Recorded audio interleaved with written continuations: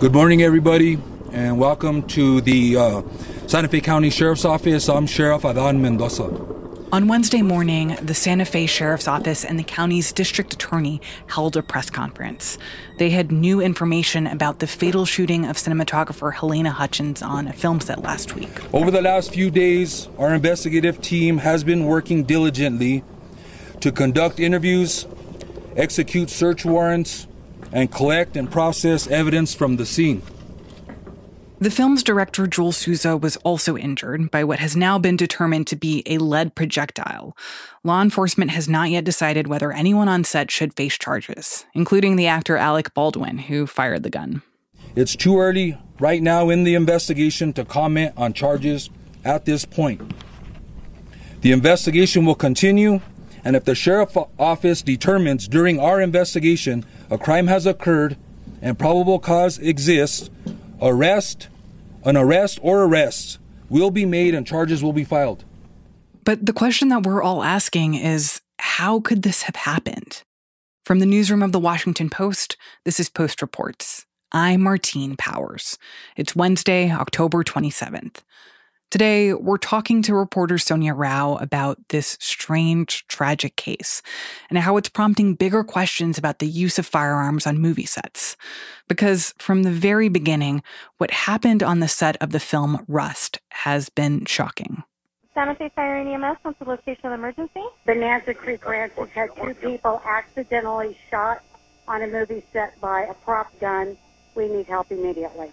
So what we heard initially last week, there was a mishap on a movie set in New Mexico. We heard that there was a gun discharged, and that ended up killing cinematographer Halyna Hutchins, as well as injuring a director, Joel Souza, on the set of this movie, Rust. Our hearts ache, our tears flow. We feel a deep and tender wound because someone precious to us is no longer a part of our life, and we grieve because of that physical absence. In addition to starring in the movie, Alec Baldwin was also one of the producers. He issued a statement read here by a CBS News reporter.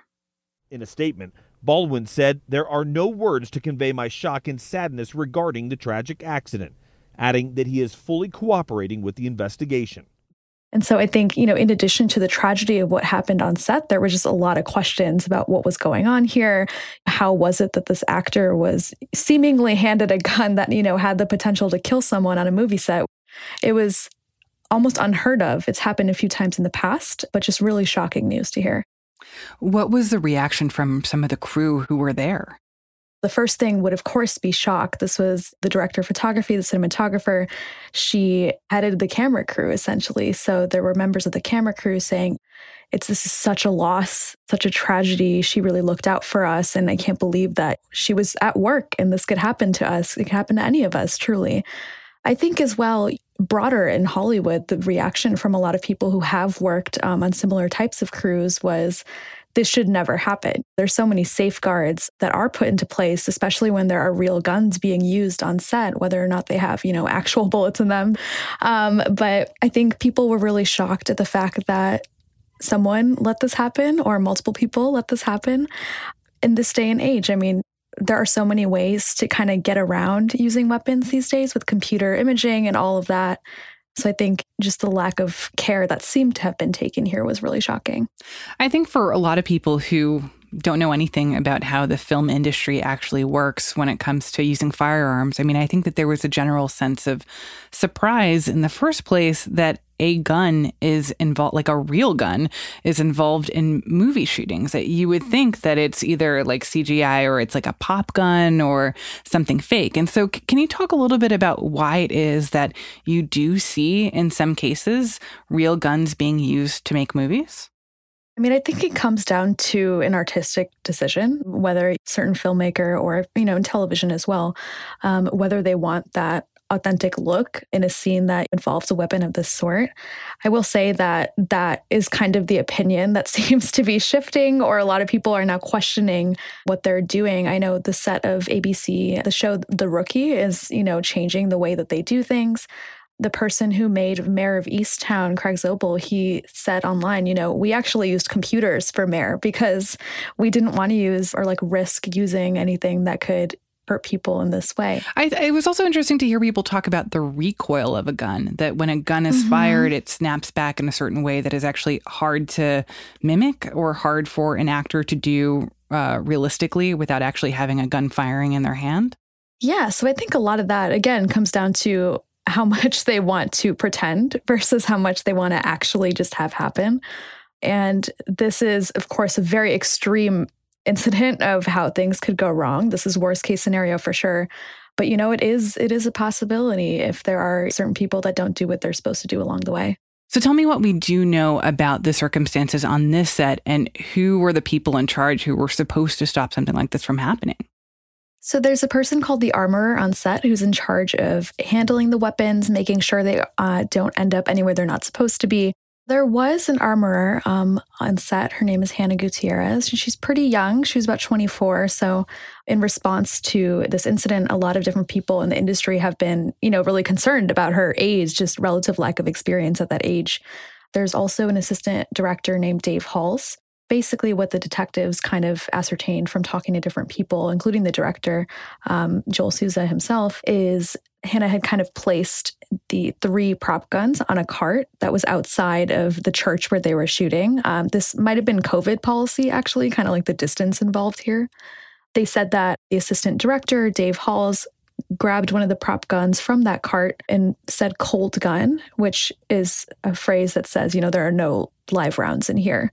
So cold gun signifies to Alec Baldwin or others on set, this is safe to use, essentially.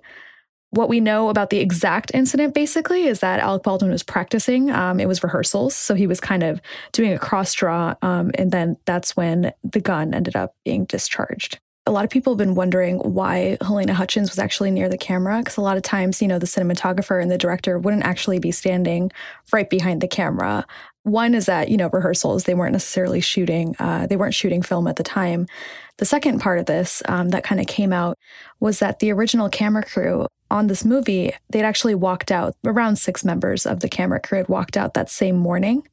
There were different labor issues on set. Most of their issues dealt with production. So the producers on this project, housing, payment.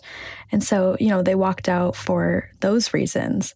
But as a result, production did continue that day. They hired new people to kind of step in, but they were also working with one camera. They were kind of looking at the angle through that camera. And so that would have been why Hutchins was standing so close to it as well.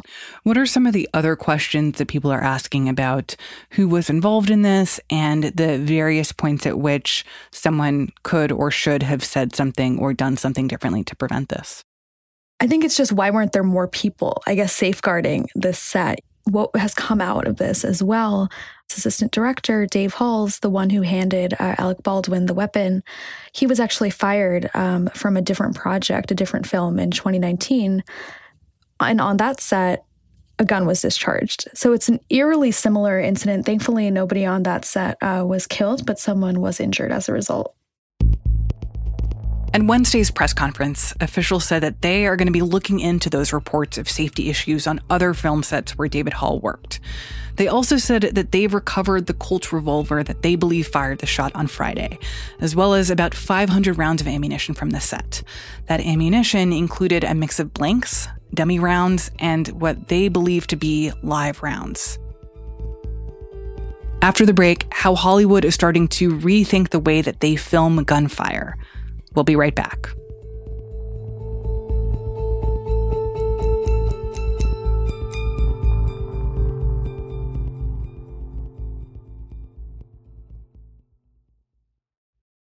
I'm Meghna Chakrabarty, host of On Point. Our big number is 1. 1 episode per day, 1 story per episode, 1 really deep dive. At a time when the world is more complex than ever, On Point's daily dedicated conversation takes the time to make the world more intelligible. From the state of democracy to AI to the wonders of the natural world. That's On Point from WBUR, one podcast we think you should subscribe to. So who is investigating what happened on the set of Rust, and what are the questions that they're going to be asking going forward? The Santa Fe County Sheriff's Office is the one that has been, the detective from that office is the one that's been conducting a lot of the interviews that we are now getting details from. I think the questions going forward, and that hopefully will be addressed sometime in the next few days, are definitely about, why Halyna Hutchins was killed at all, what it was specifically that led to her death. Definitely, really traumatizing, gruesome details are probably going to come out in the next few days, but will help, kind of paint a fuller picture of what went down, what can be prevented on other sets going forward. And definitely, just in terms of film safety, I think that is the larger question that's going to be asked outside of the police department as well. Just how can we make sure that we don't risk this happening ever again? Do you think that this incident is going to lead to permanent changes in how movies are made? I think so. I think the question, again, of whether we want actual weapons on set will probably be brought up more than it has been in the past, I think, just given the traumatizing nature of what happened here, as well as kind of the resulting conversations of, well, we don't need to be doing this. It's not a requirement that we have these kinds of weapons on set. So I think that, that is a change that will probably be made on an individual level, whether it's, a director or producers making it. But I think we could see, a wave of that kind of thing. I think that we could see a lot of people trying to work around the ways that things have been done in the past, just, again, to keep people safe and as safe as possible. I think it's interesting how it feels like more and more we've had conversations about how for many of us, our understanding of gun violence comes from movies and TV shows, and we have a very skewed sense of how accurately police officers can shoot people because we see that in movies and we think that that's real life. And I wonder if what we're seeing now is part of that reality check that guns are dangerous, and also people end up shot by them accidentally with more frequency than we want to acknowledge.